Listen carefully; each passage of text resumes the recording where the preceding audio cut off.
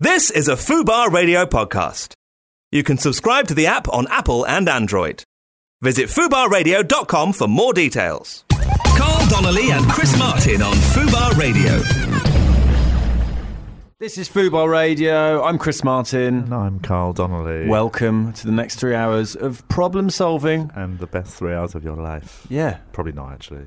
No. It's going to be 3 hours of your life. It's going to be a portion of time in the day where you're maybe going to listen to us. I wouldn't make us the priority. I'd do other stuff. I wouldn't take a time out from work for 3 hours. Just to listen. It can help your work. Yeah. Just listening to two men talk. Maybe just in cleaning while listening to us. Yeah. If you haven't listened before, me and Carl are like agony uncles. The worst agony uncles you'd ever Yeah, make. but then again, how qualified is Deirdre? Dear Deirdre. Well, what's her qualification? She must have some... Apart from her name sounding like starting with the same letter as dear. I reckon she's got a degree in advice. That's not a real thing. That's not real. Most degrees aren't. That shows how informed we are, that we think you can get advice degrees. I don't know. She's kind of an old, wise-sounding lady. Yeah. There wouldn't be Dear Daisy. You wouldn't trust it. No. You think it was a cow giving you advice? That is true. But you can get in touch on at Fubar Radio. It's At a Fubar Twitter Radio. feed. Tweet us. You can call us. If you go on fubar.com, probably. Yes. Just Google it. Just Google I always think, just Google stuff. Why are we telling you? You know how to use Google's. Then there's phone numbers and loads of stuff. And you can call us and we'll give you advice live on air. You can, yeah. You could if be you've got the app, basically, you can either right now be listening via an app on your phone. Yeah. And people keep messaging in about when is the Android app available. It's available next week. So There just we go on. You can listen. You're probably listening on the website right now to find out that information. But next week, Android will be live. If you're listening on your app, you can just press buttons and stuff, can't you? You press the envelope button. It gives you all the options. What does that do? Gives you the phone number, the email number, and the tweet number. All of them. Good info there. Cheers, man. And later on, actually, we're going to be telling people how they can get a year's free subscription. Yes. We've got like loads of... Is that where we give them a code? Yeah, we've been given a code Are we each. teasing it? We've been given a code each where we can let 500 people have a year's free subscription. That's Wow. 1,000 between us. That's a Don't lot. know if you did the maths. It's an on army, that. mate. It's an That is army. an army of... Could go take over Holloway Road on that. What, with just people on their iPhones listening to some radio? It's got enough manpower and will. We could do anything. That's 1,000 people. Think how much stuff we could smash up with 1,000 before we got stopped. True. How many shops do you reckon we could ram raid before we got all If arrested? you had 1,000, you could do the whole of Oxford Street. I reckon you could just go right down every shop. Yeah.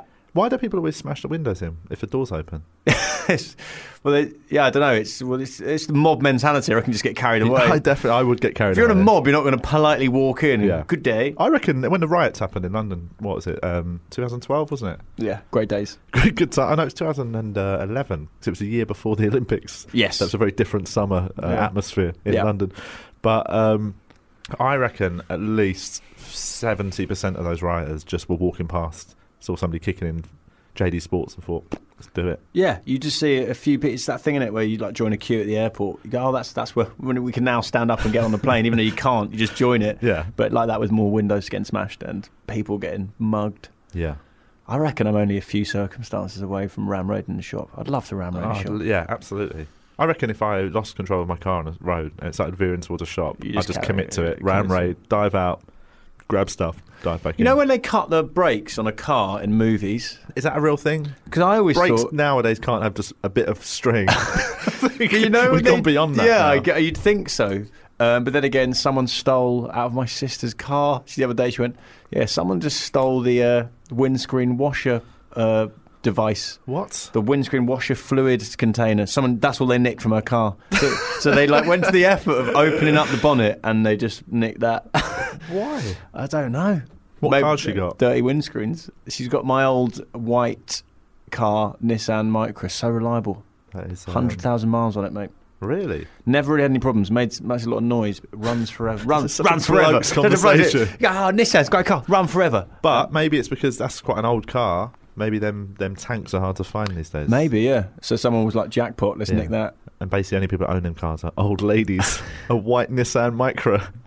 She got her bonnet ripped up by an old lady called Deirdre. We need to say also we've got a guest coming in, second hour. Eric Lampere. Comedian. Massive gums, he's known for it. I know, his Twitter feed is like The Gum Show. The Gum Show, he's got You'll big gums. recognise him as the not guy by his voice. off the Viva advert. He was the Viva advert. He's in an advert for Sky with Bruce Willis. He's very, very... You're telling us about Bruce Willis, hopefully. Yeah, definitely. Who I saw an interview with, and he looked like a dick, actually. He is. I think he's a bit off the... Yeah, he's not all there, is he, Bruce? It's weird that he's an action star and he just started off in moonlighting with a civil shepherd. He was just like a receding man. Just a receding head, sort of businessman-y looking guy. Yeah. Next thing you know, put on a vest and glass in your feet. Action hero for the next 30 years. We're also going to be playing a couple of games with him. Guess what I'm eating? Good game, That's where someone eats something and you guess what it is. It's pretty self-explanatory. And was there something else we were going to do?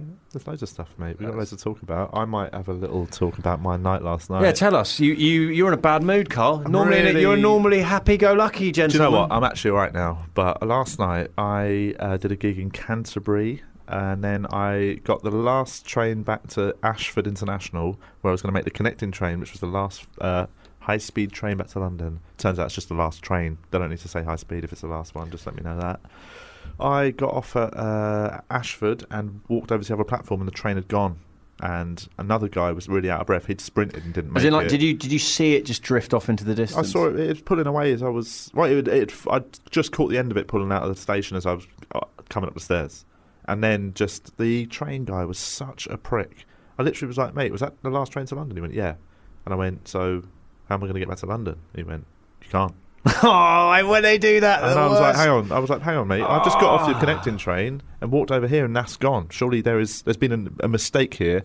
And he went, no, we kept it for 4 minutes. I was like, you definitely didn't, mate. I got straight off that train and walked under a flipping underpass, and now I'm here. That did not take me 4 minutes. Yeah. And I didn't do like a few laps before I got here. And the other guy had sprinted, so the other guy got there before me and didn't make it. And he was like, nah, we left it 4 minutes. And we were like, you didn't, mate. You're absolutely lying. And then I said to him, like, how long's the normal... Like, R1 must have come in a few minutes late. I said, how long's the normal changeover? He goes, 6 minutes. And I went, why don't you hold the train for 6 minutes? He went, couldn't. I was like, well, then you just told us you didn't keep it for long enough for us to make it. And it just went back and forth, big argument. It's the arrogance. I know it sounds horrible. I definitely wanted to just knock him out. And I'm not a violent man, but he'd pushed me to that. And in the end, just having a real go at him, and he just goes, hold on 1 second, and he walks away and comes back with leaflets to fill in, to make a complaint. I hate that. That does not help where I've got to stay tonight. I had to find a hotel in Ashford. £85 it cost me to stay in a Holiday Inn. And £32 this morning to get back to London. It's bullshit. Yeah. But South Eastern Trains, guys, let's start a campaign to... What time was the last train? Burn their offices down.